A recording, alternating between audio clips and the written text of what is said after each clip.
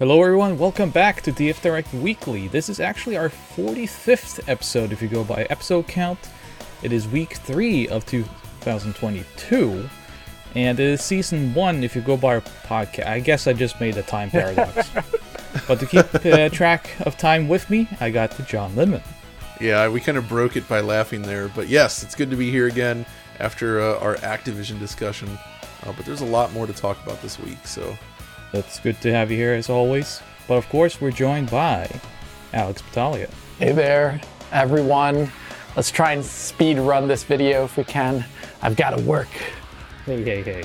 Low energy is my gimmick, so don't you steal it from me, Alex. Do that again, but do it in your usual fashion. Nah, it's all good, guys. Let's just jump into the news because there's a lot of it this week. To continue a little bit on our thoughts on Microsoft Activision, we should talk a little bit about just where we sit now, because when we recorded our impromptu direct this week, it was like 15 minutes after the news actually broke on Slack. So we were very taken by the bed, so to speak. I don't know, that's maybe like a hand talk to the foot moment there. I'm not sure if that's a saying, but we were quite taken aback by it. And now it's been a couple of days. We've seen some more details. We've also kind of reflected a bit more on it. So, John, where's the kind of your thoughts now, a couple of days later? Yeah, thinking about it more, I mean, I feel like my thoughts the other day were pretty spot on in terms of thoughts. But I guess this is definitely a case where I feel like it did make sense, right? The more I think about it, the more I realize that this was the best option for Activision, because they were looking to sell, they were looking to make changes. We've since learned that there was a potential for them to sell themselves out to Facebook, which would have been a disaster. So like, clearly of all the potential buyers of a company this large, I think Microsoft has the best chance of actually doing something with them, potentially turning around some of the situations within the company itself, though that's still, of course, very challenging, replacing some of the leadership and the board with hopefully less bad people, but then also just less potentially bad people. giving... It's fine if they're bad still. Yes, they're still gonna, it's a mega corporation. Yeah. They're still gonna be, that kind of how person. It is. Yeah. Exactly. But, as far as the games are concerned, I'm still hopeful that this gives some of these studios that were owned by Activision a chance to do something else. Like, this is by no means a guarantee, right? Like, they may just want to continue doing what they've been doing. But it's clear that Activision has been slowly, just focusing on very specific games, and all these studios have been folding up into it. And now there is at least the chance that they will be able to do something else. So Activision, as it was in a bad place. It was heading in the wrong direction. It was not a good thing. And this is probably the best chance it has for actually turning things around. So I'm kind of hopeful at the moment. But at the same time, I've seen a lot of these responses like, oh, well, no, Sony needs to do something. Who are they going to buy? And that needs to stop. Like, this is fine, but only because it's specifically Activision, but I don't want this to turn into this arms race of acquisitions. We don't need that, right? We don't want Sony to suddenly buy up all these companies. We don't want Microsoft doing it more at this level. This is ridiculous at this point. So that's kind of my thought. Activision, this makes sense, but I don't want to see these two companies go to war and start acquiring all the rest of the publishers out there. That is not good for the industry. Yeah, I think I thought my thoughts the other day, even though they were so immediate, actually did express a lot of what I wanted to say. But I've been thinking about it since then as well, too. And I actually do think there's a high chance that we're going to see a variety of the studios there doing different things, and Call of Duty being put on a different schedule. Not yearly releases. And the reason why I say that is because Activision's Blizzard's financial turnover in a year for year was very much so based around the we bring out Call of Duty each year model. And it had problems, and it basically relied on the fact that the game would come out perfectly well on time and would also be received well when that was doing that. Vanguard did not light up the fires as much as previous entries. And also, over the years, there's been a number of challenging moments. For example, when the previous Black Ops game came out from Treyarch, the one that essentially, I mean, it came out as a multiplayer Warzone style Black Ops 4, but it originally did have a campaign.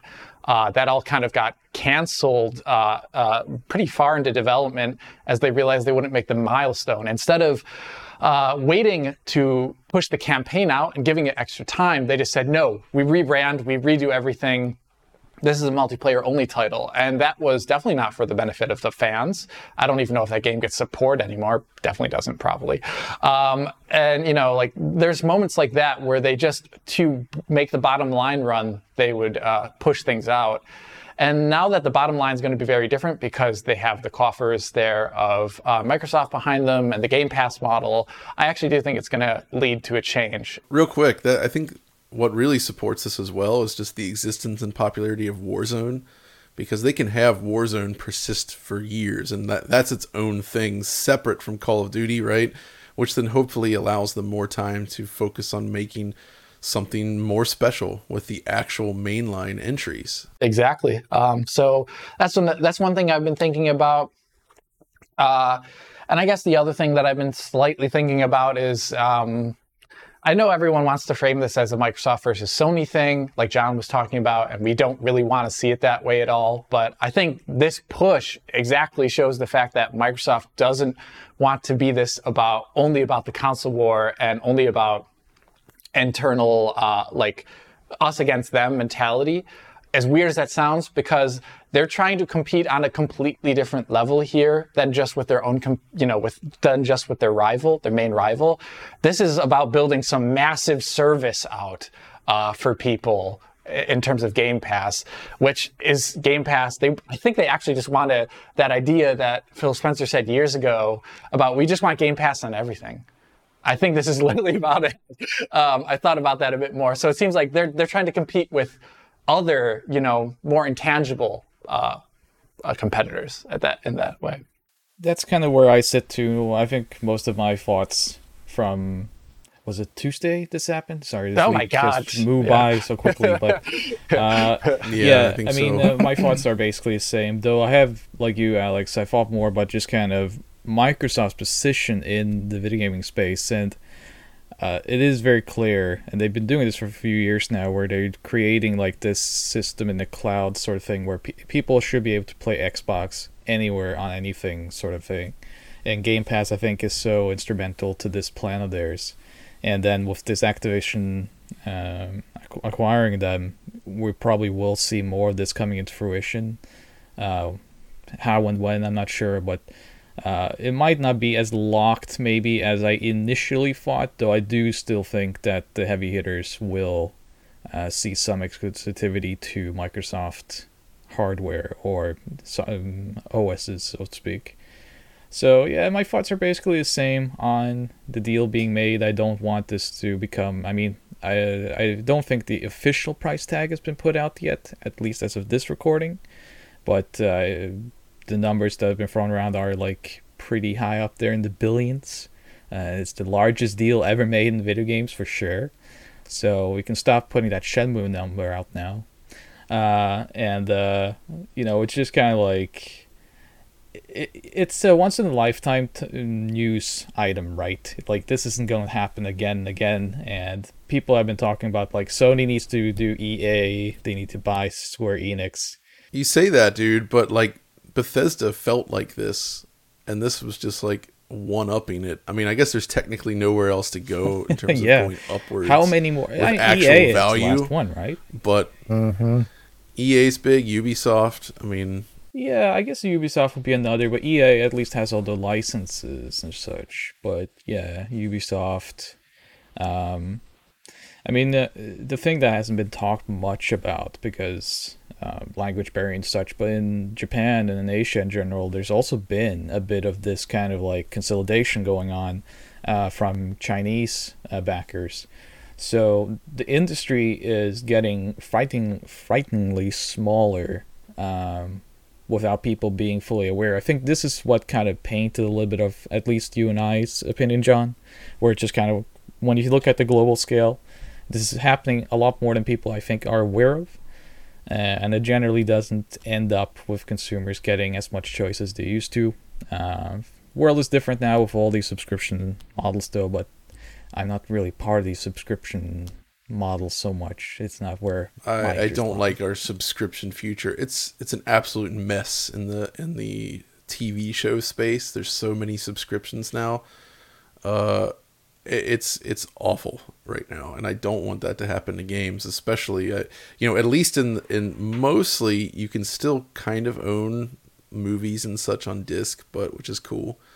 But I don't know. I am a little bit worried about the direction the games industry is heading in this regard. Movies is a whole different business, but yeah, as a collector of film on actual physical media, it gets very frustrating sometimes with these streaming services. And I certainly don't want games to head into that direction. And with Xbox, it kind of sometimes goes into there. It's harder to get Xbox games physical, I feel, than the other consoles. Yeah, and that's not good. I hope this, we've talked about this before, but it is concerning. And I really wish they would fully support both audiences, right? Like, of course, Game Pass is huge for them, but that's not what everybody wants. So, and it feels like they're not doing the physical media the way that they should be. And I know, I don't want to get into it anymore because I know that the people that love Game Pass, they don't understand it. They don't want to understand it. And they think we're idiots for even talking about it because they don't care. They do not care. They don't care at all. They just want to play their games and they want to cheer for their favorite team. And that's it. Before we move on from this, let's just talk about a few of these small details that trickled out. Allegedly, one of the plans that Bobby Kotick had during all this that's going to come out now is that he actually wanted to buy up a publication that would not be Digital Foundry, just to clarify. But he did have his eyes on something like Kotaku to change some of the... and PC Gamer. Yeah, PC Gamer, the other one. To change the discourse that was going around about the company prior to the sale. And as John mentioned earlier, there was apparently some discussion about selling to Facebook into the Meta universe, I suppose. So there was that. I don't think that would have ever gone, even if they did it. I think it would be so transparent that no one would buy it. It would just be for the purpose of having competing Google search results, I almost feel. But actually informed readers and users would see through the veil. So that was dumb, and it's also just really points out how kind of grody Bobby Kotick is, in my humble opinion. And the other thing, we dodged a bullet because I think Facebook, Microsoft, I think you said it in our Tuesday video, like, in spite of us having pretty big reservations about digital futures and, I don't like the consolidation of the industry at all. It's a lot better to have Microsoft be the steward of Activision IPs than Meta or Facebook because they have completely different outlooks about gaming that we talked about last time. So we dodged a bullet there, even though this is not the wholly best situation the world could have ever had also. So no, I guess that's a good point, Alex, because I feel like the issue really is that we've expressed our concerns with digital future and everything, but Microsoft's is actually kind of the least bad in terms of these services, like Facebook, Amazon, Google. Oh, Stadia, Jesus Christ! Terrible with this. I can. Game Pass is actually, it's a good service, and it's the best of what is out there, I would say.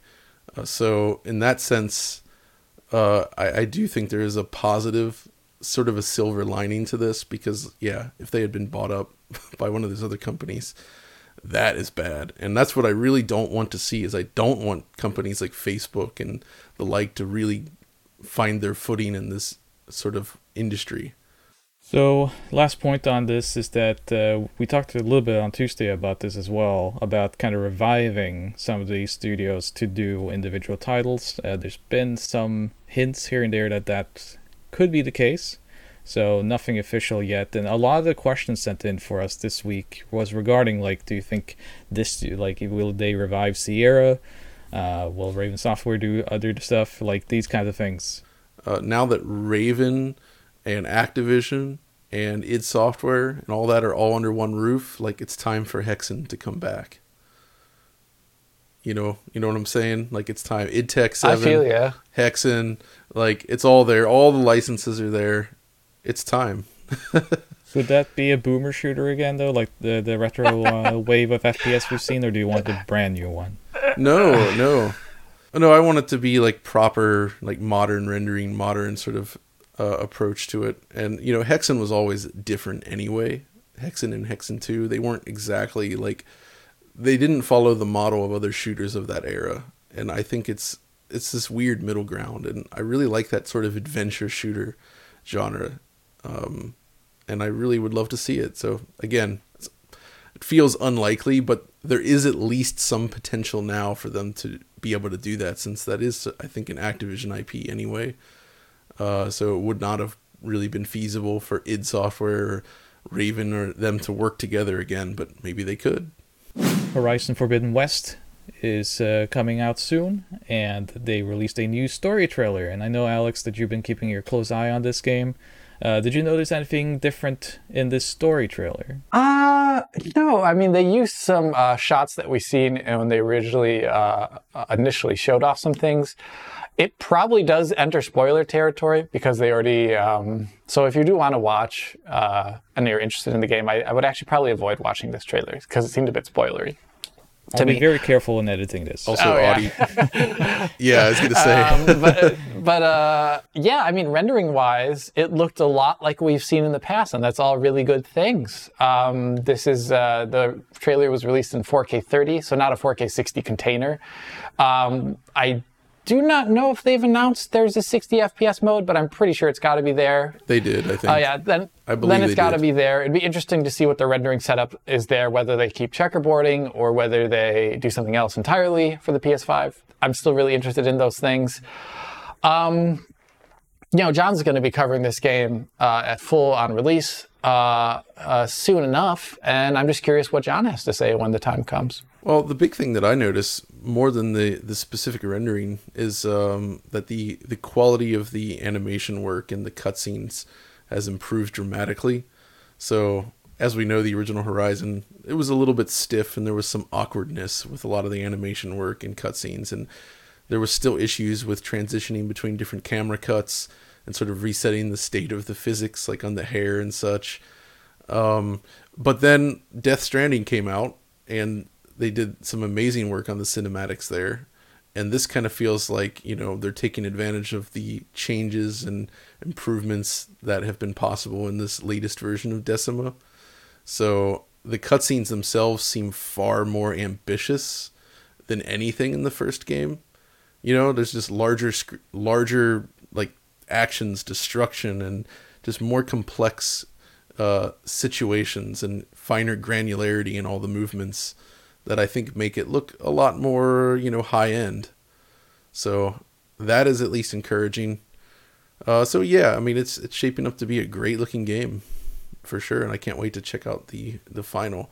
They're adding some name value to it. Carrie-Anne Moss was announced to be in the game. Angela Bassett is in the game now. That's funny. So it seems like story is going to be pretty heavy in this game. That was a strong part of the original, I gotta say. I mean, I enjoyed the original story.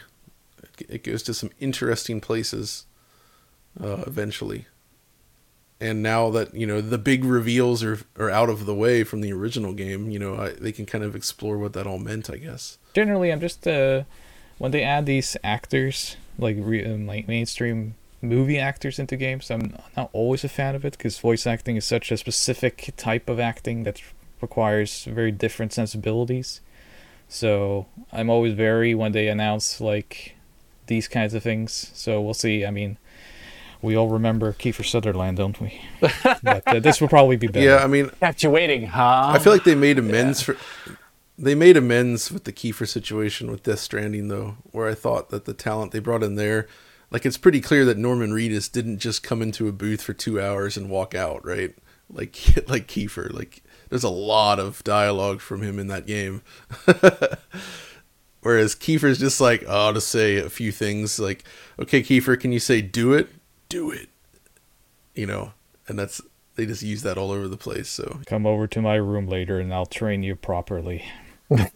Oh, Jesus. It's like Solid Snake performed by me. Anyways, Horizon Forbidden West coming soon. John will take a huge deep dive into this. I suppose there's nothing else really to say about this without heavily spoiling people because it's a story trailer. So let's move on. Diablo 2, gentlemen, the game that never leaves us. It will continue to rise and make new news. And this time, maybe not the best news. There is a DRM issue going on. John. yeah, so this is something I highlighted this week, and I was encouraged by the response on social media, in fact, that a lot of people do seem to agree at least.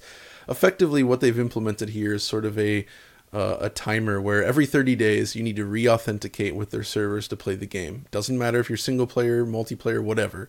The game will not launch if you don't authenticate with the servers.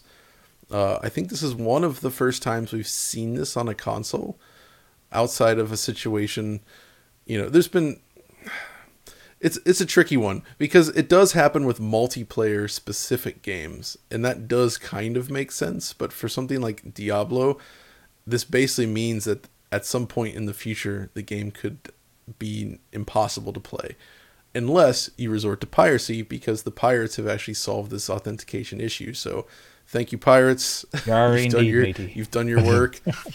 But so the thing is, though, is, you know, some people say, well, it's not a big deal. Everybody has an internet connection. But we are actually talking about sort of a long-term vision here. Diablo 2 is obviously a good enough game that despite its age, like it came out in the 90s or early 2000s. It's like 2000 Diablo 2. It was around there. I think. Yeah, I guess it was 2000. So it's more than 20 years old. People still enjoy it. I still have a copy for the PC. People want to play it. I believe they will still want to play it years in the future. It would have been nice to be able to continue to do that with this version. But, I mean, so Activision has a pretty lousy track record about supporting certain things long term. Microsoft has maybe do a little better there. So this actually might change now with the acquisition, because this was first something we discussed before the acquisition news. But essentially what we want to avoid is a situation like Battleborn, right? You don't have to love Battleborn, right? I know a friend of mine actually really did love it, but that's an example of what happens when this sort of mentality takes hold. Battleborn is a game you can't play anymore. If you own a console version on a disc even, the game is no longer available to play. It requires a server connection, so you can't do single player, you can't do anything. It just doesn't work. And that's bad.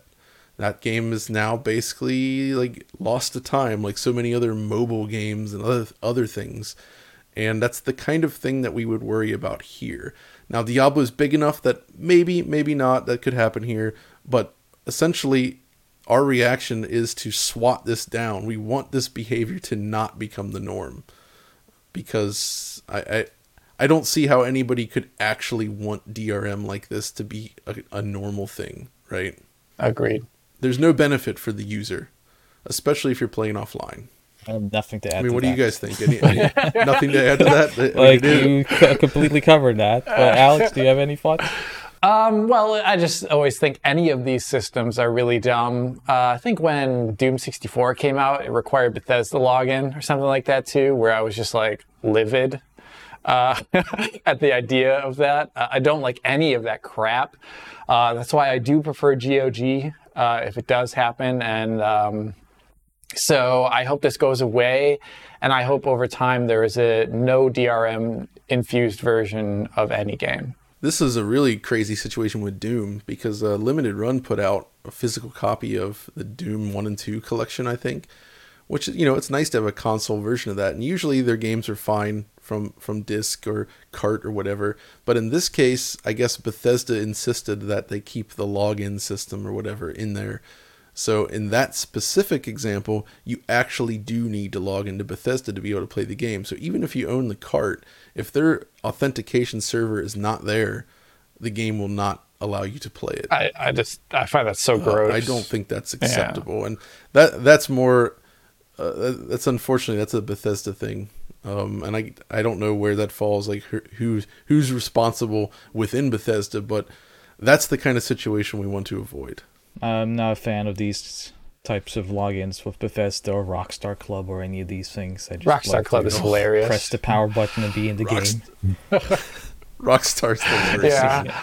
It feels like I've never played Max Payne 3 again for so many reasons, but that's one of them for sure. I don't even remember what my Rockstar Club login email is, let alone the password. That's the main thing. What is this, a joke? I hate that stuff. Yeah. It's awful. The only thing I have to add, really, is I find it so weird that we still have this mandate, I suppose, from these larger publishers and developers to do this, because, as John just mentioned, there's fairly recent history of this, like, making games unplayable, and I just don't understand why you would want that to happen to your game. I mean, you're building audiences, you're building consumers, and then you're putting a lock on your game that eventually will cause it not to be playable, and especially in the limited run situation, which was not on them. It's very important for us to note, as John did. I guess it is to collect data. It's always about collecting data, I suppose. Keeping people within a certain infrastructure. But yeah, I'm sure we'll rant about DRM in the future as well, so look forward to that. But on to the next. So next on the docket, something I can't say, but I can say that the AMD RX 6500 is out. It has gotten, even I have noticed, a little bit of a rocky launch, so to speak. Alex, take us up to speed. There's a lot of things to talk about here, but we are working on a review currently. Will is working on that. We got the review sample rather late, so we could not put out a review like Hub and Tech Power Up did. Both reviews are great. I recommend you look at the Hub and the Tech Power Up ones. They all focus on different games, different titles. But they do focus on some of the, there's some cross-review stuff that shows up there. And the thing is, this is not a good GPU by any sense of the word. Objectively, within its category, building on the older GPUs, there's so many problems. I think some of the really big problem is just availability and price you're going to get this for anyway. The MSRP for this GPU is $199, I'm pretty sure. It is not selling for that. It is not going to be available for that price. So then you have to look essentially at what it's trying to do. What you're getting for that above MSRP value there, and it's really, really bad. It is scarcely better than GPUs that are 5 years old, that had similar price categories when they came out. You look at the RX 570 or the RX 580. So you'd be thinking, well, or the 480, then you look, well, it's RDNA 2. That's pretty great, right? Well, not really. It doesn't have like a decode encode engine for H.264 and things like that. So you're basically losing out on features that prior GPUs can have at all. And when you're a low-end gamer, you're not using this thing for, I don't know, like hardcore gaming or anything like that. But still, if you're going to be buying a new GPU, you want it to at least have features that the new GPUs have. The lack of encode, decode, and all that, it basically also means that this is not a workstation card. Like, you can't really use this for much. Like, it's not just about games, it's about everything. It's not really good at any of it. If you want to use any of those other RDNA 2 features like ray tracing, well, good luck, have fun. I recommend the Tech Power Up review where they look at ray tracing in a variety of titles, and in Control, you see the amazing failed. It cannot even run Control with ray tracing on, enabled at 1080p. It just doesn't work at all. The Resident Evil one, I almost spit out my coffee when you sent it over. Because, it's like the RX 6600 is still in the around 50 FPS, right? And then the 6500's like, oh, it's under 10 FPS. And in fact, with the lower PCIe 2.0 setting that they tried, it was 2.4 frames per second, which is like Quake on a 486 territory. That is another aspect of this card. So it has a very small 4 gigabyte, there's so many things to talk about here. There's a 4 gigabyte frame buffer here. I've laughed in the past at the idea that NVIDIA would try and put out a what is it, a 3050 with 4 gigs. I was like, if they do that, I'm going to tear them apart. This is that. The thing is, that's completely useless for modern gaming. 4 gigabytes is not enough.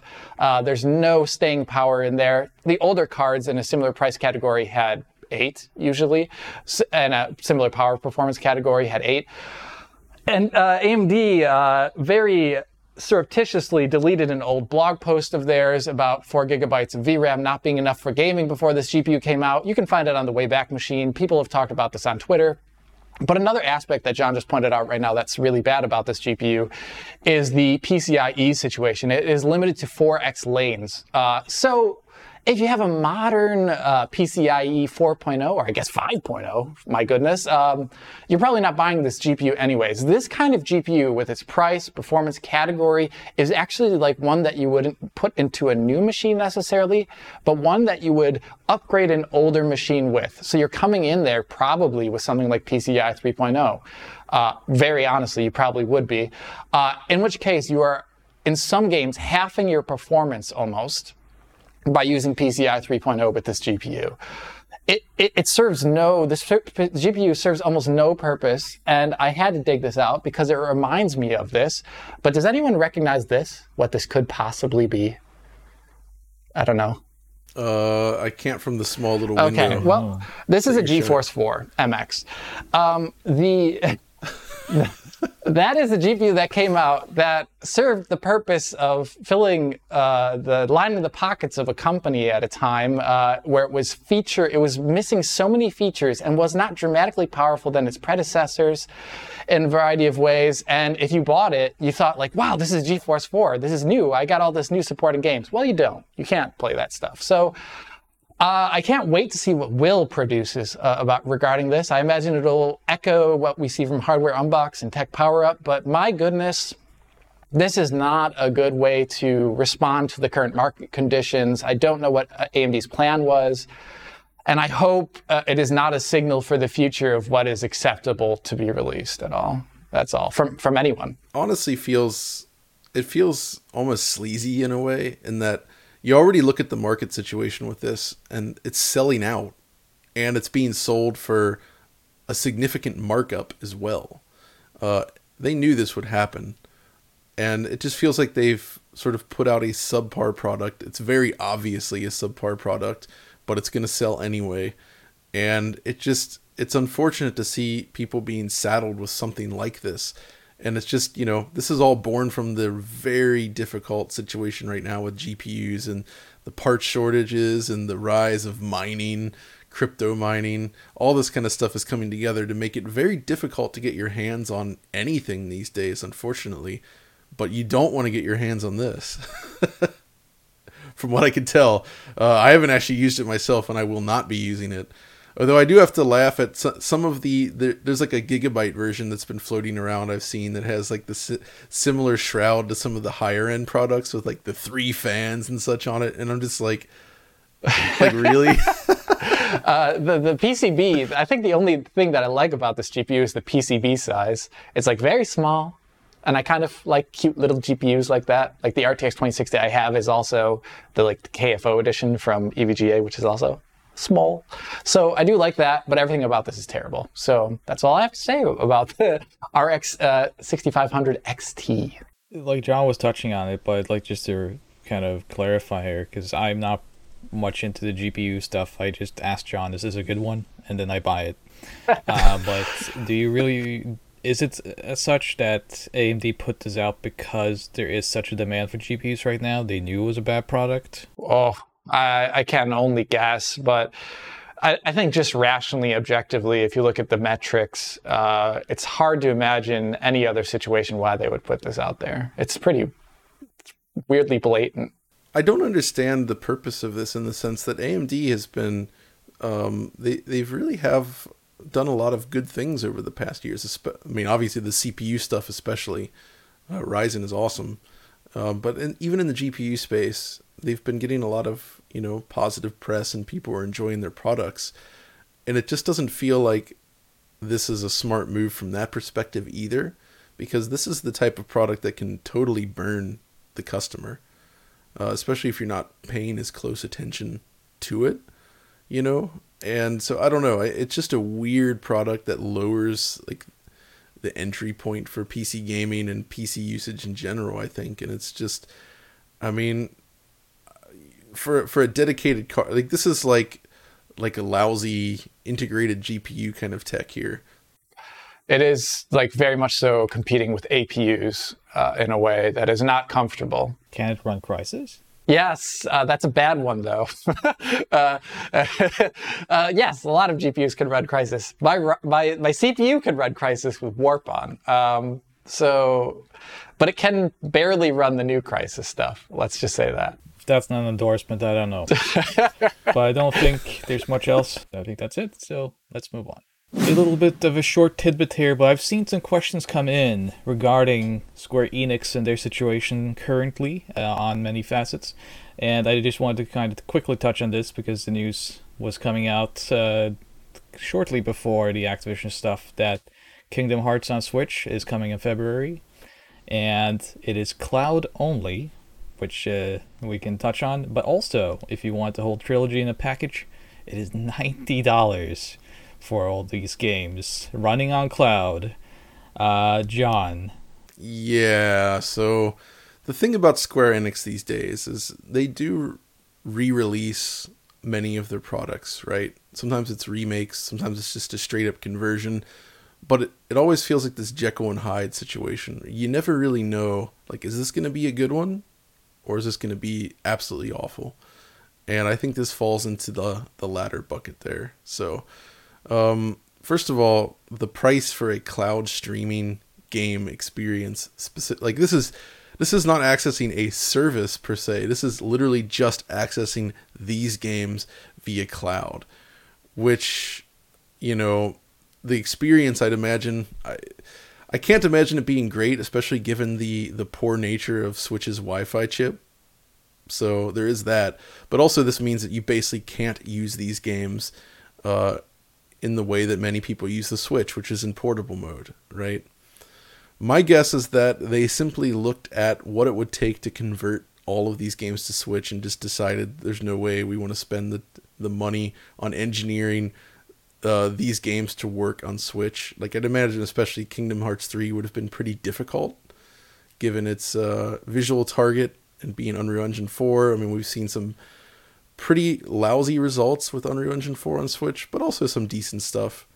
But I don't know. I feel like this feels like a product that should have been part of a service rather than like being sold standalone like this, because you're still not actually getting anything. It's just access to their servers.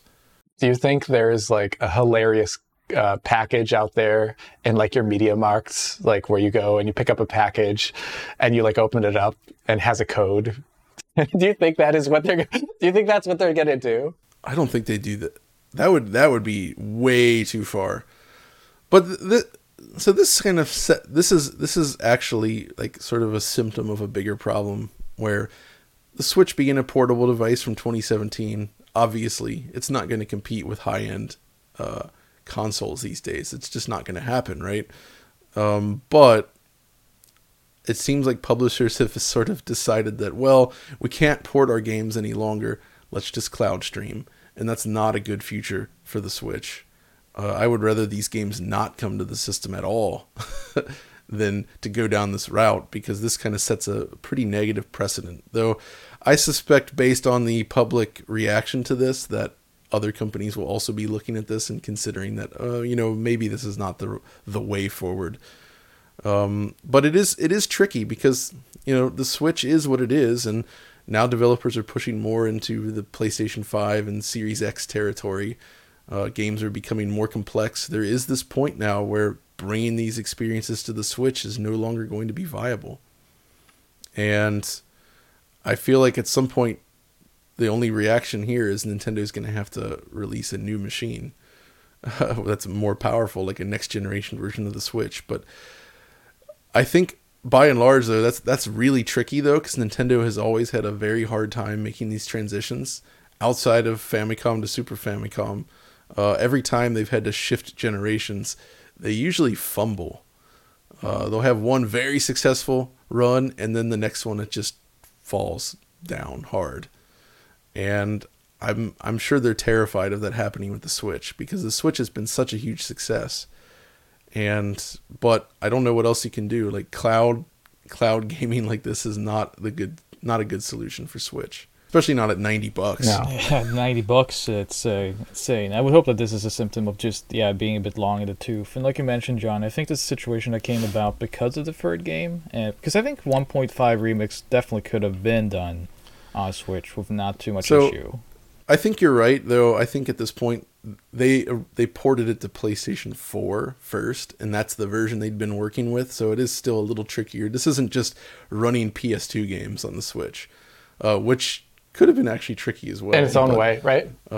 Yeah, exactly. But I'm sure it was Kingdom Hearts 3 that gave them the most issues. The reason why we're also talking about this, John kind of covered the Kingdom Hearts situation, but I mean, Square Enix at the moment is definitely a toss-up what you're getting from these re-releases. But also recently with the FF7 PC version, that was priced out of its league as well on PC. So I mean, they're setting these prices pretty high for their products, very premium priced.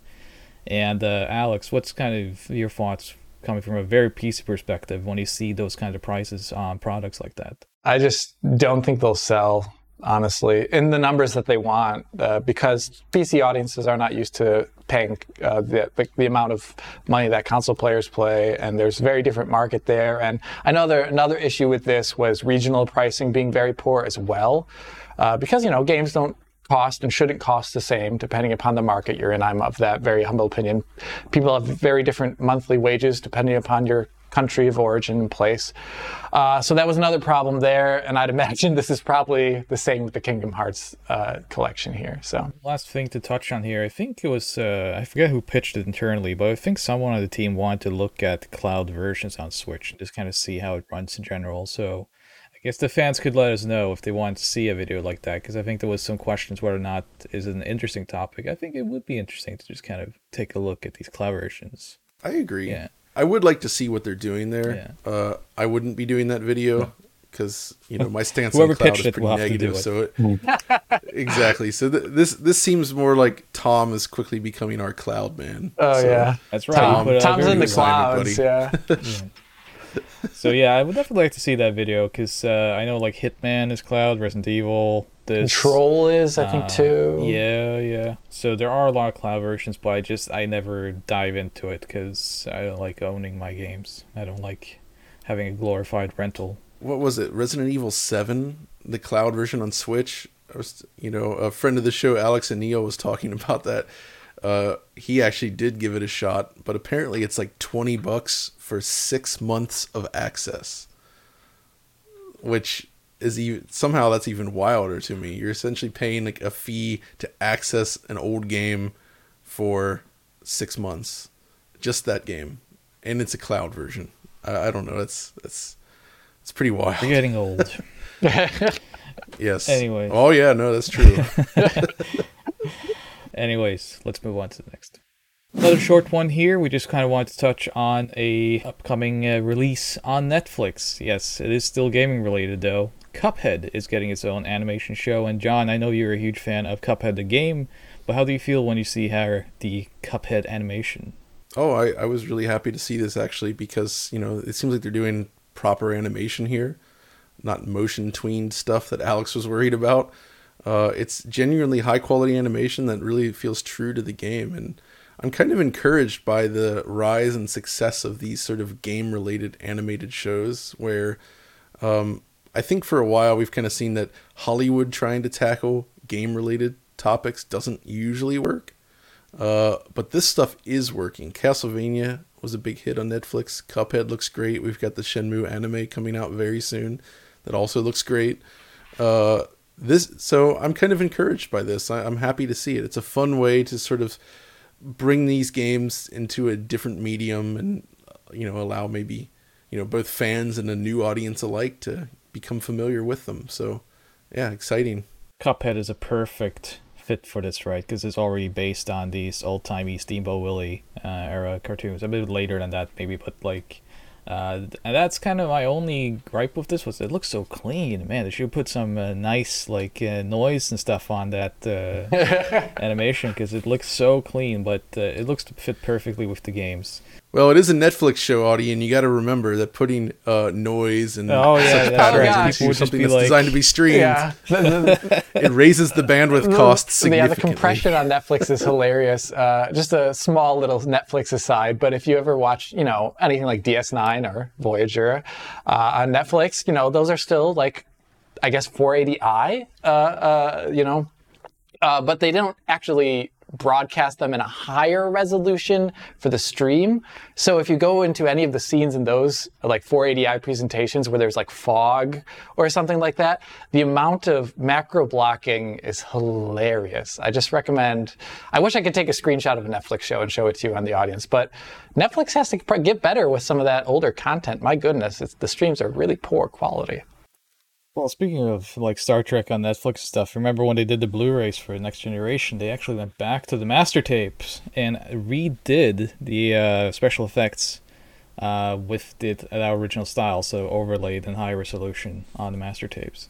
So, I mean, that's the only way to do it. But I've been thinking, when I look at stuff like the shaders and RetroArch and stuff, it'd be great if we got a proper CRT shader for some of these older movies on Amazon and Netflix, right? Because I love B movies on VHS and whatnot, and sometimes that's how it's supposed to be seen. You can't watch a Lauren Avedon movie in HD. I kind of wish we could get something like this. We would be the only ones who are using it, but imagine Netflix the CRT proper shader. grime for the B movies should come back. But that will never happen.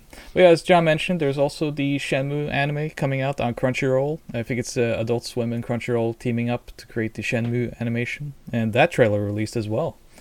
And looks really good. I can't wait. It's kind of weird that Corey Marshall is not doing the voice in English. That throws me off, though. That's Ryo Hazuki for me in English. But I don't know if I will be watching it in English anyway. Though the voice cast is very good for the English version, don't get me wrong. And these Netflix shows, especially Castlevania, I've been loving that one. I watched the whole thing. I haven't watched Witcher yet. That's right, Witcher. Witcher. But I know that's pretty good as well. Yeah, it's pretty good. Question, what languages are they going to offer Shenmue in? Are they going to do English, but others? I mean, it's English and Japanese. It's an anime, so I'm sure there's a German dub as well for you. I'm sure. Yeah, I wish Audie could give a sample of the Teenage Mutant Ninja Turtles German dub theme song here, just really briefly, just so people can get it. Just give a little sample of that for the audience. No, I was wondering because Hey, it's the Hero Turtles, super starke Hero Turtles, jeder kennt die Hero Turtles. Sie sind echt ein ultra heißes Team. Na logo. But anyways, that's all we have to say. Go check out these Netflix shows, though. If you're into video game adaptations, these are very good. Castlevania is my favorite so far. And the last news item for this week is one that I've been keeping a little bit of an eye on for a while. I didn't know it was going to come out now, but we'll definitely talk a little bit about this. Zunamods has put out a 60 frames per second Final Fantasy VII patch. Now, when I say Final Fantasy VII, I don't mean the remake, because that one struggles to keep 60, I guess. But it is the old one, and it doesn't matter which version, Steam, your original version, whatever. This mod is going to put native 60 frames per second on the world map, menus, and battle. Now, John, I know you kind of looked at this morning with me. I saw it yesterday, but what's your thoughts when you see this 60 frames per second nonsense running on the old Final Fantasy VII? It's very strange because I'm so used to the way Final Fantasy VII looks, and to suddenly see this change, it's cool. It's really neat to see. I wasn't sure that this would ever happen, to be honest. And I still have my original Trapezoid box from the 90s. Because I had to play this on PC as well. IDOS, right? Yeah, IDOS published it. Yep. That's funny. Exactly. And, I did a DF Retro on FF7 where I really looked in depth at that PC version in its original form. But The community has kept it alive, and this is probably one of the most interesting mods yet because it completely changes the fluidity. Because in its original form, it was like capped at like 15 frames per second for battles, something like that, and the world map could be 30, I think. Weird. Although what's interesting is on PlayStation, at least, even though the battles were a low frame rate, all the menus updated at 60 FPS. So you got smooth menus, but with low frame rate 3D. The PC version did not have that because I guess just the nature of rendering was different on the PC versus the console back then. So yeah, this kind of fixes it all. I will say it looks a little bit strange, and some of the animations seem to play at a slightly incorrect rate. But by and large, it's pretty good, and it's encouraging to see them get there. But I don't, the modding scene is very weird for this game because some of the mods are awesome and some of the mods are questionable. Yeah. Inconsistent? I think inconsistent is that's a good way to describe it. So, yeah. Yeah, so the Final Fantasy VII modding has been going on since, I think, basically the 90s at this point. And it's crazy. It's still going on. Same name still, I see in the community as well. But yeah, so the original PC version, I think, had a frame limiter at 15 across the whole board, as you mentioned. It wasn't across the whole board? No. Just for battles. On PC? All the overworld yeah. Huh. The backgrounds and the overworld were both 30. It was just the battles that were like capped at super low rates. The menus as well was lower frame rate. The menu was PC. The menu speed was tied to whatever scene you were in. Yeah. Right? Oh, 15 in the battles, would be terrible. it was low frame rate. I think the actual menus, if you brought up just the standalone world map menu, you would actually get 60 there, if I recall. But just that full screen menu. Any other menu text stuff was tied to whatever the 3D was running at. It's interesting to see here, though, because I was reading a little bit of background on this, and apparently they've been working. The one thing that took a lot of time was just kind of the reverse engineering of the animation system in the game, and then they've interpolated all the frames, so that it should have native support. There are a few elements that still, as John mentioned, seem to speed up rather than interpolate. So it kind of looks a little bit weird, but I'm sure that can be worked out. But it's really cool to see. And sadly, the only example that we have here is with this kind of garish, this video footage here is kind of a garish retexturizing of the game. And as John mentioned, it can be very crazy if you just apply all the mods. You have all this different materials. You put like the battle models on the world map. There's all these textures that mismatch. That's the kind of modding scene in general to me, is inconsistent art direction. Can't really be done with. But there are, to give credit to that modding community though, there are other mods coming out with like, I forget the name of them, but like, there's these new models that try to look more like the original concept art with the aesthetics of the original game. So they look very crazy looking, like chibi. Which looks really good. They're redoing the cutscenes to keep consistency with the in-game models and those. So I mean, they're just, even I saw this morning, someone's doing a dub of the game that can be inserted with kind of bulk splash style. That might be too ambitious. I'd be curious to see it, but I don't know about that. I would say yes, but for Final Fantasy VII, the fans are just so like ravenous. Yeah, they're into it. They're so loyal and passionate about that game that I could definitely see someone doing a fairly high level dub of that. Not sure how it's going to play out though. I want to see how they handle, like, there's a lot of scenes in that are trying to convey like loss of memory and like difficulty, like getting the words out, and just like kind of a mystery. Lots of dots, periods used, ellipses. I want to see how this is translated to voice acting. Anime style, it's like, huh. Like just like, oh. I can imagine that. Can't yeah. do it. Have like that echoey reverb for every voice sample. You know how it sounds. Sephiroth. But that's the news for the week, gentlemen. We got through it. Wow. So let's. It was a lot. That was the longest news section we've ever done. Maybe. Though I'm sure we'll break that record soon enough. But let's move over to a shorter content discussion. So for the content discussion this week, we'll start with John, you rebuilt your computer. It's been a roller coaster that people have been following on social media. But where are we now in this road trip of yours to build your computer? I'm happy to confirm that it is now complete and stable. But the path to reach this point ended up being a lot more difficult than I expected, for some really dumb reasons. So let's talk about it then. So I've been using an old Skylake X build, so the i9-7960X. And, I've been having a lot of issues with blue screens, crashes, and just general instability that has made me want to upgrade. So we thought, okay, it's finally time. Let's go Alder Lake. So get a 12900K in there, and let's do it. So first of all, I had to go through the whole process of, as you do when you build a new computer, it's like, all right, let's look at the motherboards. What are we going to get? So, first of all, motherboard prices have really kind of exploded. I got to say, they're getting ridiculous at this point. But I settled originally on an Asus ROG, Strix gaming Wi-Fi. Wait, ROG Strix, it might be -A gaming Wi-Fi D4. It's a very complicated name. So I got that. I got the i9. I also had to change the cooler. Due to my case limitations, I couldn't go for a 360 millimeter all-in-one, and I don't have the room to do the full custom loop thing.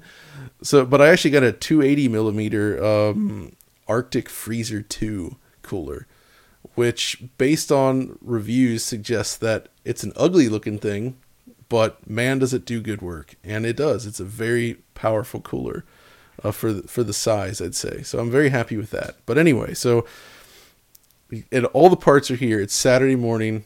I sit down. It's time to rebuild. Pull everything out, no problem. Start to put stuff in. First of all, actually getting the cooler ordered was tricky because LGA 1700 support is not very well documented at this point. So it's really difficult to tell which coolers even support the new socket, because they did actually slightly move the pins on the board. Well, not pins, but the holes on the board for mounting the cooler, and the height of the cooler is different. So there's a bunch of changes there. That's why I went with the Arctic Freezer, because it was pretty much confirmed that they do come with the 1700 bracket. So I go and I install that, and the first thing I notice is on this ROG board, the position of the CPU socket is so far over, when looking head on, it's so far over to the right that it didn't actually fit the motherboard tray in my case, which, by the way, is a Fractal Design Define 7 case, which I really love overall. But the bracket bumped up against the case tray. So the first thing I'm doing is I actually slightly modified the case by bending a bit of the metal back on the motherboard tray. I hate to have to do that, but I wanted to get this thing built. But that should have been the warning that things were maybe not going to go as smooth as I'd want. So I piece it all together, do an initial test power on, and it fires right up. It looks good. But what was it? It was I always joked about people doing this, but I was so focused on getting everything to fit, and it was so tight around the CPU slot. I did the thing that I always joked about. I forgot to peel the layer off on the CPU cooler. Oh, no! Remove this stupid plastic first. So you didn't. So you had that plastic bit between the. Oh my yes. God! No. Yes, I can't believe I did that. But right away I go into the BIOS, and the temperature at idle is 70 C, and I'm like, that's not good. And then it immediately clicked. I was like, oh no, I didn't take off that stupid plastic. And sure enough, I pulled the cooler off, and that was on there. So, idiot mistake number one. So I take that off, and I realize they didn't include enough thermal paste in the box for multiple applications. So I immediately jump in the car, run to the local shop, buy a new tube of thermal paste. So I get back, install it properly. It's idling at 30 C. Everything looks great. I'm happy. I install Windows 11. And it goes through. I get into Windows, everything's great. It's like, all right, let's install those motherboard drivers. Right away, the board pops up like, hey, your board supports, it has like the Asus like loadout program or something that they have. Like, it's like Armory. Yeah, it's Armory. So it automatically pops up. I click install. It fails. Okay, great. So I just use the disk instead, whatever. Or actually, I downloaded the Armory stuff eventually from their site and just got all the drivers that way. It takes about 20 minutes to install the drivers, which is weirdly longer than it took to actually install Windows 11, I might say. And then, everything's looking good. I got my monitors in place. It's like, finally, I install the final drivers and reboot. It freezes. It's just the Windows boot up screen, the little circle spinning, the circles just stop. I don't know what's going on. I reboot, happens again. Reboot, goes to the repair your computer mode, doesn't work. All right, so let's go into safe mode. Not sure what's going on here. I end up rolling back, getting rid of some of the drivers I just installed, and guess what? It does boot this time. Okay, so I go through it again, install the motherboard drivers one by one, rebooting after every single install. It works perfectly until I installed the graphics card driver. And then I rebooted, crashed again. So at this point I'm thinking, okay, I was installing the game ready driver for God of War on the RTX card. But I remember you guys saying that the recent studio driver from NVIDIA was bad. Everybody was getting crashes and blue screen. So I thought maybe that extended to this as well. So I DDU the driver, go through, get an older one from December, install it. Same problem. At this point, I have no idea what's going on. So I end up reformatting the machine again and trying from scratch. This time it actually works for most of the day until the evening. And then it happens again. By this point, though, I decided, screw this. I'm ordering a different board. So I got an MSI board instead. That comes the next day. I install that. First of all, immediately the MSI board is faster for things like post. And because when you have computer problems, you want a fast post, right? That's what I like. The Asus board is so bad about this. It takes like 20 seconds before you actually see an image on screen. And then, and sometimes it wouldn't always boot when if you're fiddling with like memory timings and stuff, because I was just testing configuration. Sometimes you get nothing. So it was nerve wracking. The MSI board though, you hit power, you immediately see a cursor and then it shows the logo. There's no waiting. You just get instant picture. That right there is such a huge quality of life feature. I go through everything, and install. I go ahead and install Windows again. Actually, no, first of all, the first thing it did was it booted my old install that I had on the Asus board and reinstalled its own drivers, and everything seemed to work, but I wanted to do a fresh install. So I fresh install it again, go through all that, get all the drivers on there. It freezes again. I could not believe this. I was like, what is going on? And so I did all the RAM tests. I did a mem test 86. I did single stick tests. I don't think it's the RAM. The only thing that it could be at this point, I think, what if it's the GPU? So thankfully I was able to essentially get this thing swapped for another GPU. This, same one, send the other one back kind of thing. Get that one. Everything works. And here we are speaking right now, where we've had horror stories in the past where we're talking with John and then all of a sudden his computer freezes, it blue screens, and we lose all of the DF Direct footage or something like that. So we won't have that anymore. Yes. This is a massive it seems that productivity boost.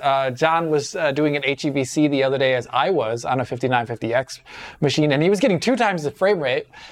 So that is, his Alder Lake is pretty beastly. Pretty awesome CPU there. Yeah, I'm really impressed with the performance of everything. Is so dramatically faster than my prior machine. Premiere actually behaves and feels fluid. I can actually use like more advanced graphics and transitions on a 4K video now and layer in like the frame rate graphs without basically almost crashing it. No blue screens yet. I don't actually know what was going on with the GPU, because it would work great in games. Everything seemed fine. But then, on the last build, and maybe this is tied to it, I was getting video TDR errors off and on, and just general instability. And it makes me think that just something was going on with that GPU. Very minor, maybe a memory related thing like the VRAM, maybe something else, but something was off. And I think whatever it was about these new boards, it was just exposing something that it didn't like, and it was just killing it. And you couldn't boot into Windows, basically, despite the fact that it would run perfectly otherwise. So it was a very frustrating experience, to say the least. But I'm happy that it's finally built and everything's good, because, yeah, it's less about games and more about we just need machines that can video edit and encode stuff quickly. And I finally got there. So, yeah, that was probably the most frustrating build I've ever done. And it's just because of that weird issue there. So I ended up sending the Asus board back, though, and I'm sticking with the MSI board because, quite frankly, its behavior is better.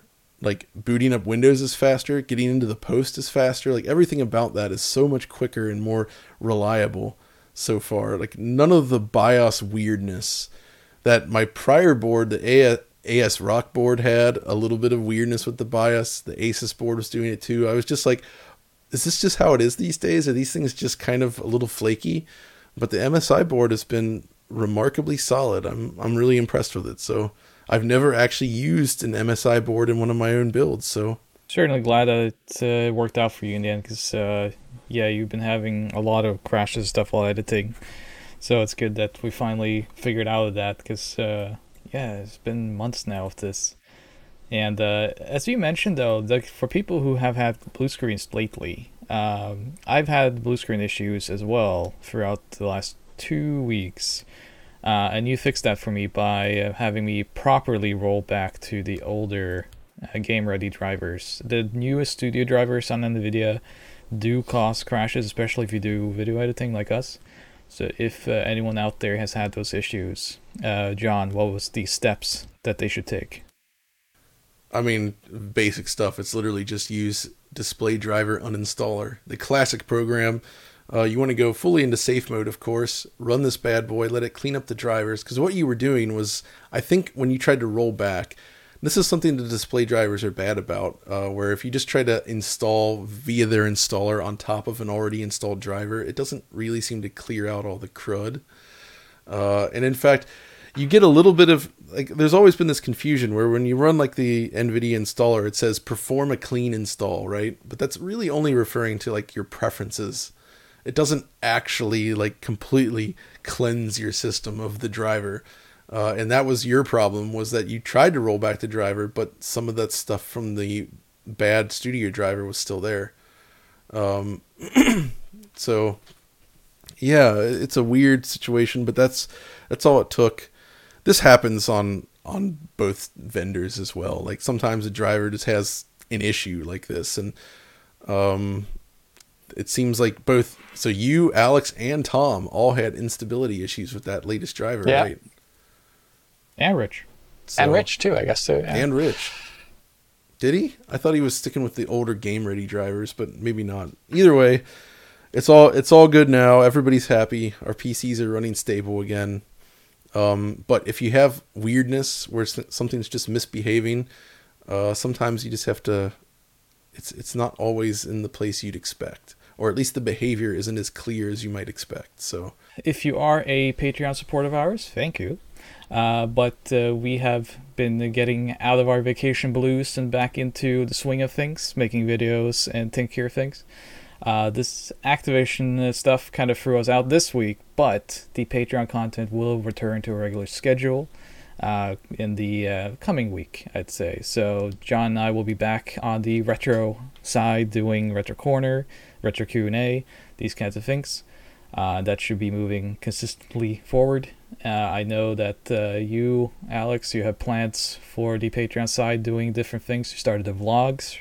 Yeah, I've been behind on those though too because, well, I just got back. It's really hard to get into the swing of things sometimes after a holiday. Well, it seems to be universal because I keep seeing people just on social media and stuff, just like, oh, I can't get it going. Like, it's so difficult, and yeah, so It's dire right now, dude. Yeah, It's yeah. just it's a dark. It happens to everyone, though. I do want to do some more of the vlog stuff as well. I did one of them, but like for instance, the way, like, what if we talked about, like, for instance, you introduced me to collectors, and we look at the way we catalog our game collection and or the way that we have our setups. Like, I could show my retro setup and explain how all that comes together. I don't know, stuff like that could be fun to add in there.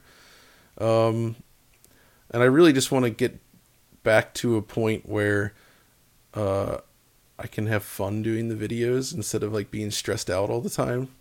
Because I think the last half of 2021, it was rough. Yeah, I mean, did me in. It was fun and rough. I mean, we had the 12 Days of Phoenix. We had the that was Slaughterhouse. And yeah, it always gets Slaughterhouse crazy was great, towards yeah. Christmas, though, because we have to get content ready for vacation and stuff.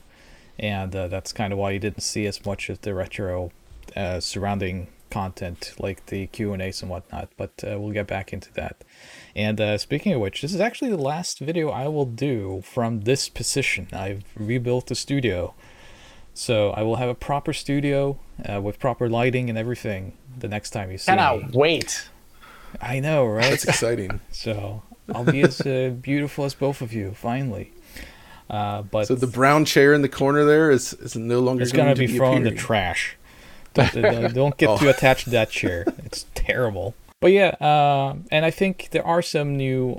We've planned out actually DF Retro for the whole year for the first time. I think we have kind of like the plan for the whole year, so we have a little bit more preparation for that. On premium side, though, Alex, what about like time capsules and PC capsules? Well, so there's a couple things that actually I've been thinking about there. Well, one, we want to do a time capsule video very soon, and it's becoming less topical every day, but we want to do Enter the Matrix for its PC, PS2, and Xbox versions. Just all of us playing it side by side. Not super technical and in-depth because there's only so much that can be said while you're doing it live, but a lot of fun to see those versions side by side. There's a couple other games that we've been talking about. I know Audie definitely has a couple ideas up his sleeve, John as well. But it would be really nice to hear in the comments if there's any other time capsule videos that you would like to see where we could put PS2 and Xbox or GameCube or even Dreamcast versions right next to the PC equivalent on PC appropriate hardware, GPU and CPU. So that'd be fun. So write a comment below about that. But one thing that I've been thinking about is I really love Half-Life Total conversions. There's like 1,000 of them, and it would be fun to do something with the community in that way, whether that be a game night where we play a random Half-Life Total conversion all together. Most of them are competitive multiplayer, so... But, something like that, that's something I would also like to try out this year. Not in any regular sense, because, let's be honest, it's hard to be... plan something like that out really far ahead of time, at least for me. So those are all things. I would love to hear what you think about it in the comments below. Some of the things that have been thrown out is like, from my side, it was the original Hitman, which was immediately shut down by everyone. But I think that the nostalgia for the very first one is high enough that we can do it. I think it is. I feel a little bad for that. The hammer came down on your idea so hard. I had to lay down in my chair. So yeah. Well, it's just I thought it would be interesting to do the console comparison stuff at the same time again, like we did with like Dead Space or Splinter Cell, and you can't do that with Hitman 1. But Hitman 1 is actually a good game, so I don't mean to insult the game. Yeah, it's good, and it's old enough like that I it. think people have that kind of certain sense of nostalgia for it. So the discussion could be interesting. But I think Hitman 2 is a better time capsule because that has that PS2 conversion and such.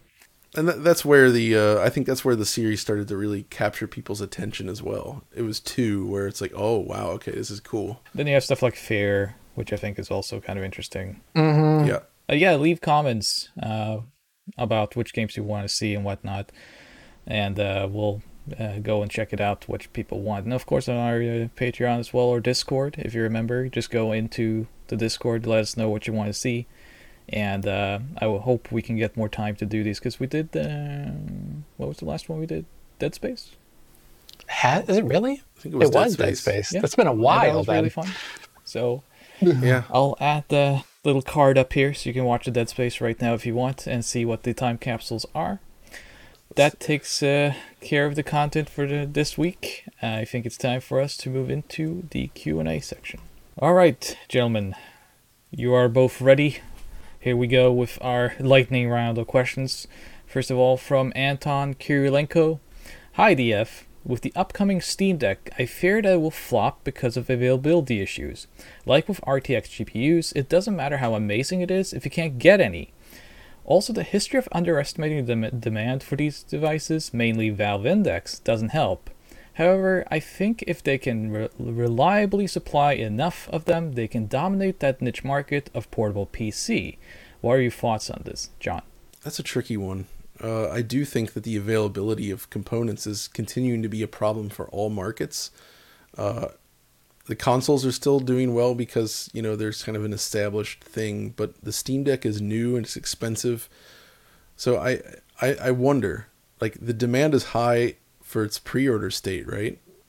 But what happens when it's been out for a while? I guess it kind of depends on how well it lands within the people that did already pre-order it. Like if the word of mouth is really strong, then I suspect it will continue to gain interest and people will want to get it. But, we kind of have to wait for it to come out first to know this. So I'd imagine that we're not going to be at a point where somebody can say, oh, I just want a Steam Deck and then just go buy it immediately for a while. So it really just depends on how it turns out, I think. I'm of John's mind here. We got to wait a little bit longer to see, like, what if the market penetration here doesn't even need to be that big in the first place? You know what I mean? It's hard to, just because it's sold out via pre-order, it doesn't mean as much that I can really forecast onto right now. So I'm going to wait a little bit before I comment on that a bit more fully. Yeah, the only thing we didn't really touch on was like Valve's history here with the Valve Index and their controller and whatnot. But I don't know. I think that comes down to just the demand after pre-order, because pre-orders are always the enthusiast market. You can never really gauge too much from that, other than the fact that you sold out your initial run. So it then depends on adoption rate from the game publishers such as themselves. So that's really all I can say about it. It's a neat device, though. My company has been playing around with it, and it's cool stuff. All right, next question is from Angry Kurtz86. I hope you're happy with the answer, at least, then. Whoa. Is there any hope for Xbox in the Japanese territory? We always see rumors about Microsoft buying Sega, even though I think Koei Tecmo would be a better fit. But even after 4 years on a crazy spending spree, Microsoft still haven't bought a Japanese studio. Is this a Japanese regulation thing? Foreign companies not allowed? Or they just gave up on that market and niche of games? Oh, I figured you'd take this one first. But for me, I don't know. It doesn't seem like Xbox is ever going to be a huge success there at this point. And I don't think just buying a Japanese studio suddenly changes that. And I kind of, I'm sure Microsoft would love to succeed more so in Asia, but, they kind of know where their bread is buttered these days. That's why I see them focusing on what they are focusing on. They have data on what Xbox users are playing and what they like. So, I don't know. What do you think? You have a lot more experience with like publishers and Asian culture for like game development. Like, what do you think? Do you think Xbox could actually stand a chance there at some point? They've tried in the past. The 360 was probably the best attempt, but it just didn't take. Yeah, so the brand recognition of Xbox is probably a minor issue in this question, in just the sense of like when it comes to money, Microsoft can buy anything. But actually, the real reason for this is touched upon in the question, and that is regulation. Because foreign-owned entities in Japan have a lot more regulations on them, and certainly when buying up companies, there is a lot more that needs to be done, and it's very difficult. My company, for example, has a Japanese studio, like a office, and it has to be separate due to regulations. So it can't just be foreign owned and willy-nilly like that. And I know Microsoft had an interest in buying Sega like 20 years ago. I'm sure they still do. But there is probably a lot of issues regarding foreign ownership. Also, the Japanese territory, in terms for Microsoft and their type of output as a company, I think Asia in general, Chinese developers and marketplaces would be probably more beneficial to them at the moment. So I don't know how much they're even looking in Japan, because as you say, the niche of games. Yeah, because when you talk Japanese games, you generally now talk about niches, right? And that's not really where Microsoft is heading at the moment. So maybe in the future they will look at buying some Japanese studios, but I would rather see them set up their own studios in Japan with their Japanese side of business and create their own studios from that. Foreign partnerships, like I think the best they ever did was during the early eras of 360. Was forming partnerships with like Mistwalker, for instance, which produced the amazing Lost Odyssey, which is secret best Final Fantasy game. Yeah, Blue Dragon's also good. Like that kind of stuff. Like I would like to see more of that, because the thing is though, is like making a Japanese style game doesn't mean it's just for that audience, right? Because people in the West also enjoy and appreciate those types of experiences. So then you get into like the market share of Japan with Xbox and whatnot, and it's just, I didn't play much of the original Xbox, but you turned me onto it, and I now have a pretty sizable Xbox One, like the original Xbox, and that has a ton of great traditional Japanese games on it, which even I was not too familiar with at the time John and I started talking. So, I mean, they've always had their eye on Japan. They always tried, but again, just going on a spending spree and buying different companies doesn't necessarily, it doesn't mean it fits in with their MO.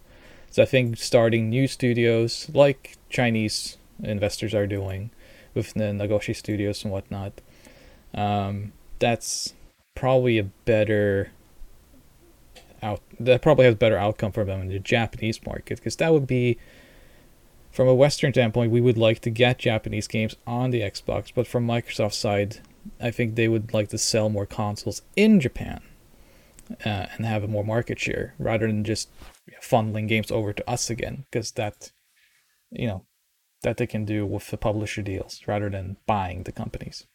I think it's just a weird market these days. Mobile's so huge, unfortunately, and it's in the console space. It's all about Nintendo now. Like the Switch basically took over everything.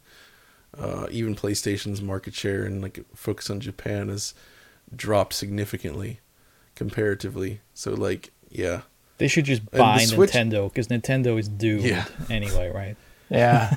The Nintendo is always an interesting case, because in the grand scheme of things, they're kind of like the small guy in the game console space these days. But when they play their cards right, they can find some pretty serious success. And I think the Switch is an example of that. The next question is from Artorias. Hi, DF. Big fan of the channel, and especially Alex PC videos. Me as well. In regards to the big acquisitions, what are the chances that old Activision titles like Deadpool, Teenage Mutant Ninja Turtles TM, Out of the Shadows, and the Transformers games by High Moon Studios will be relisted on PC again? And do you think they come to Steam like they did when they were released, or be locked to something like Epic Launcher?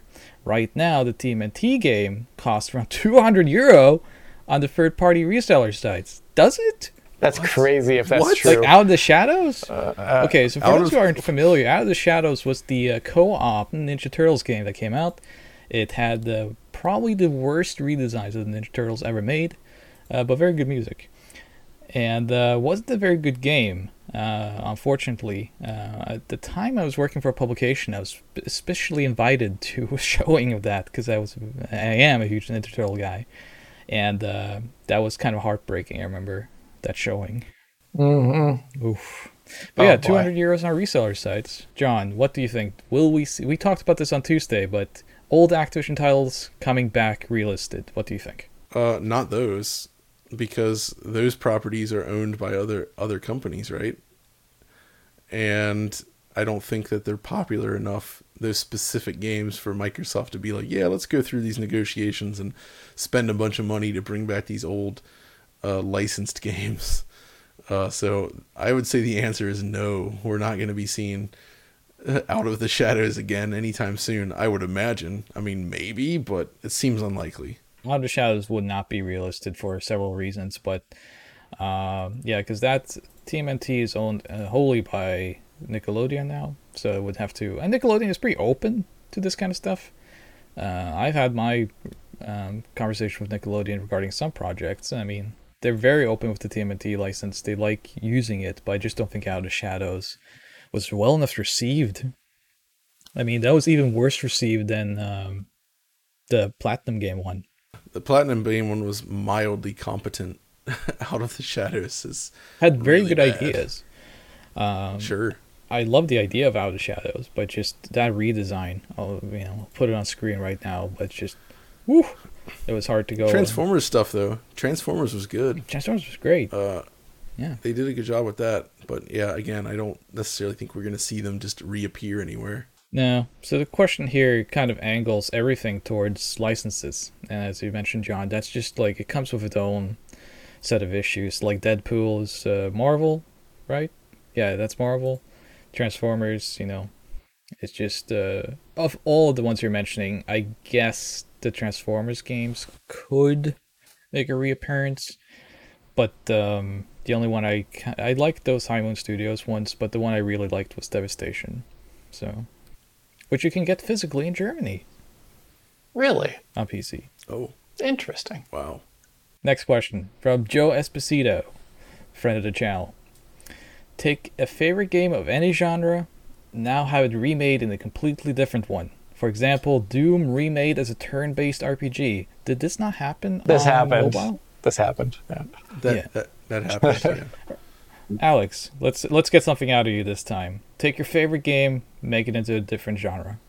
This is hard. I have to think of some of my favorite games. This is hard. I don't know. Turok hentai game. It's Turok hentai game. Yes, Turok dating sim. Turok dating sim. There you go. Where you date all the Turoks. That's what I would kind of like. But no, not as a joke. Probably switching something over to real-time strategy, or squad-based RPG. Any one of those. So screw it. Let's say Doom. It's a squad-based RPG now. It's not Doom Guy. It's Doom Guy and Doom Marine tag teaming together. Let's say that. How about that? All right. So first of all, just to correct Alex's answer here, I mean, the obvious answer, Alex, would have been like Horizon-style game with Turok, like a character adventure game. This is true. Character adventure Turok. That's not bad. It already has the dinosaurs. You just have to make them real dinosaurs. What about like Star Fox Adventures? Like the original concept, but with Turok. Something like that, Yeah, okay. Fine. But for me, I'd say I have two ones that come to mind immediately. I love the Langrisser games. So I would love like a fighting game with the Langrisser characters. That would be cool. The second one, I would love like a Metroid Prime style game, but with Bionic Commando, with that hook shot. When John was playing Halo Infinite, I was thinking like, man, something like this, but with Bionic Commando would be cool. That's a good one. Because he has the hook shot, which he can go with.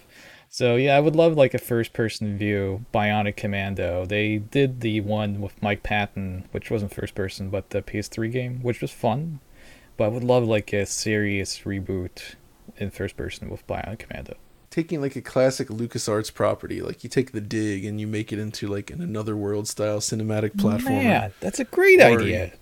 Only if someone did that. Or you turn Full Throttle into sort of like more of a character action game. Or like a Biker Mice from Mars on SNES. Like actually, like the Naughty Dog cinematic formula would actually be really cool with a game like that, because that game has great storytelling as well, and I think it would be like basically a biker adventure in that sort of style of game. That could work.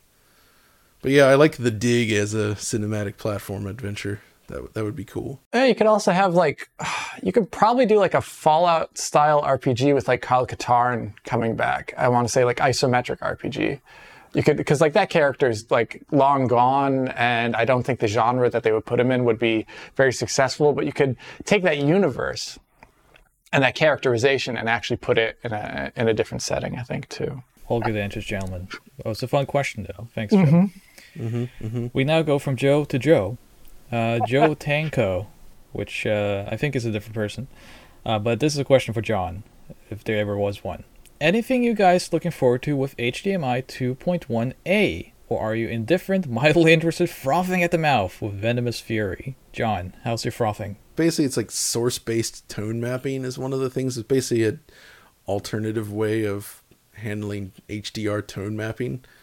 But honestly, like 2.1a is just kind of one of those minor little updates. It doesn't seem to do much to change the standard in any fundamental way. And in fact, introducing yet another standard when it's still like sort of in this blossoming stage, I don't like that.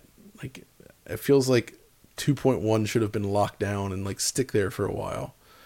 But at least what they're adding here is pretty minor in the grand scheme of things. And of course it's optional again, so it's probably not even going to be used that widely, which is often the case with this stuff. I'm still bummed out though that stuff like HDR is just not more widely adopted, especially in the games front. I don't understand why it's so uncommon still. That's a shame. So I don't know. Indifferent, really. Michael A. Stewart, and I know that the A stands for awesome. Do you think that Microsoft acquisitions will eventually include major TV and film content, potentially swallowing up the likes of Netflix, and thus ultimately achieving, just years delayed, their infamous 2013 vision of the Xbox brand being the main consumer destination point for all visual content? Alex? I don't see why they would need to do that via their own studios, by them owning it themselves. Rather, they would probably, instead of people having like a Rokio thing for their television, they'd probably love it if people just launched that from an Xbox console or something like that. I don't see that as something that they're going to do. I don't see that. I don't think so either. I think they got burned so bad by the TV thing that even they poked fun at it in their recent documentary kind of thing on Xbox. They know that that's not what their audience is looking for, and all these other services have it handled. And anytime Microsoft tries to dabble, not fully in a space that's like very much outside their purview, it never seems to go well. So I think that would be a foolish move to try to get into that area. Just stay with what they're doing, and continue to offer apps and such like Netflix and all the other streaming services. Just make it an option to download on your Xbox, and that's kind of all they really need to do. A good UI, a good interface for these companies to put their content onto the Xbox brand, I think, is a much better way of going about them buying anything that could potentially be successful. Like, well, Netflix is successful, so they must be good under Microsoft, but now partnerships are better in that case. So yeah, I don't think they will be going into television. And that's also a very different market from video gaming. It's very different demographics, a lot different data. So you need like an entire different infrastructure. You have to set up, almost the size of a Microsoft on the side of Microsoft to handle all that stuff. So just not worth it. Last question then, and it's a small one from Jens Mogensen. Alex, what's in the game box to the left of the white Quake box behind you? The people must know. To the left, from his perspective, well, it's Quake 3 Team Arena on the one side. I don't know what left he's talking about. And the other one is Final Doom, which looks like a cartridge from like a 50 caliber machine gun, I'm pretty sure, cartridge box. So there's those two things, Quake 3 Arena, Quake 3 Team Arena, and then Final Doom. John, just to make this answer a little bit longer, people were asking a lot in the Discord, and I saw some comment even on the YouTube. What's that screen you have behind you? Let's get the answer on record right now. What is the screen that the Mister is running on? that is a little 12.1-inch LCD that's on a rotating wall mount that you can use for Mister. And essentially, yeah, it's just the height of that arcade stick, as you can attest, is pretty good. It's fantastic. So it basically becomes sort of a little walk-up arcade machine. I got the Mister mounted on the wall behind there, and you just pop over there, hit the power switch, you get sound, you get video, everything's ready to go. It's a cool little station, I think, for playing Mister games, playing stuff on the Mister, which I mostly stick to arcade games on there. So yeah, that's why having the rotating screen is so useful. For Tate mode. Enjoy stuff like that. For Tate mode. Exactly. All right, gentlemen. We've finally reached the end of the show, so thank you so much for joining me this week. Of course, there, Audie. Of course, it was an epic one. Yes, I said let's keep it short, and that means let's do a record length. For all of you, if you enjoyed the show, please like and subscribe to the channel here on YouTube. You can follow us all on Twitter. You have our Twitter handles right there. And of course, join our Discord via the Patreon. We're on Patreon from now. You're going to get a lot of retro and premium content every week. It goes from Retro Corner, where we talk about the latest retro news, Retro Q&A, where John and I answer retro questions, which of many were submitted this week, so we'll throw them over to the Retro Q&A, and all that other fun stuff. But for now, thanks so much for watching, and see you next week. €200? Oh no!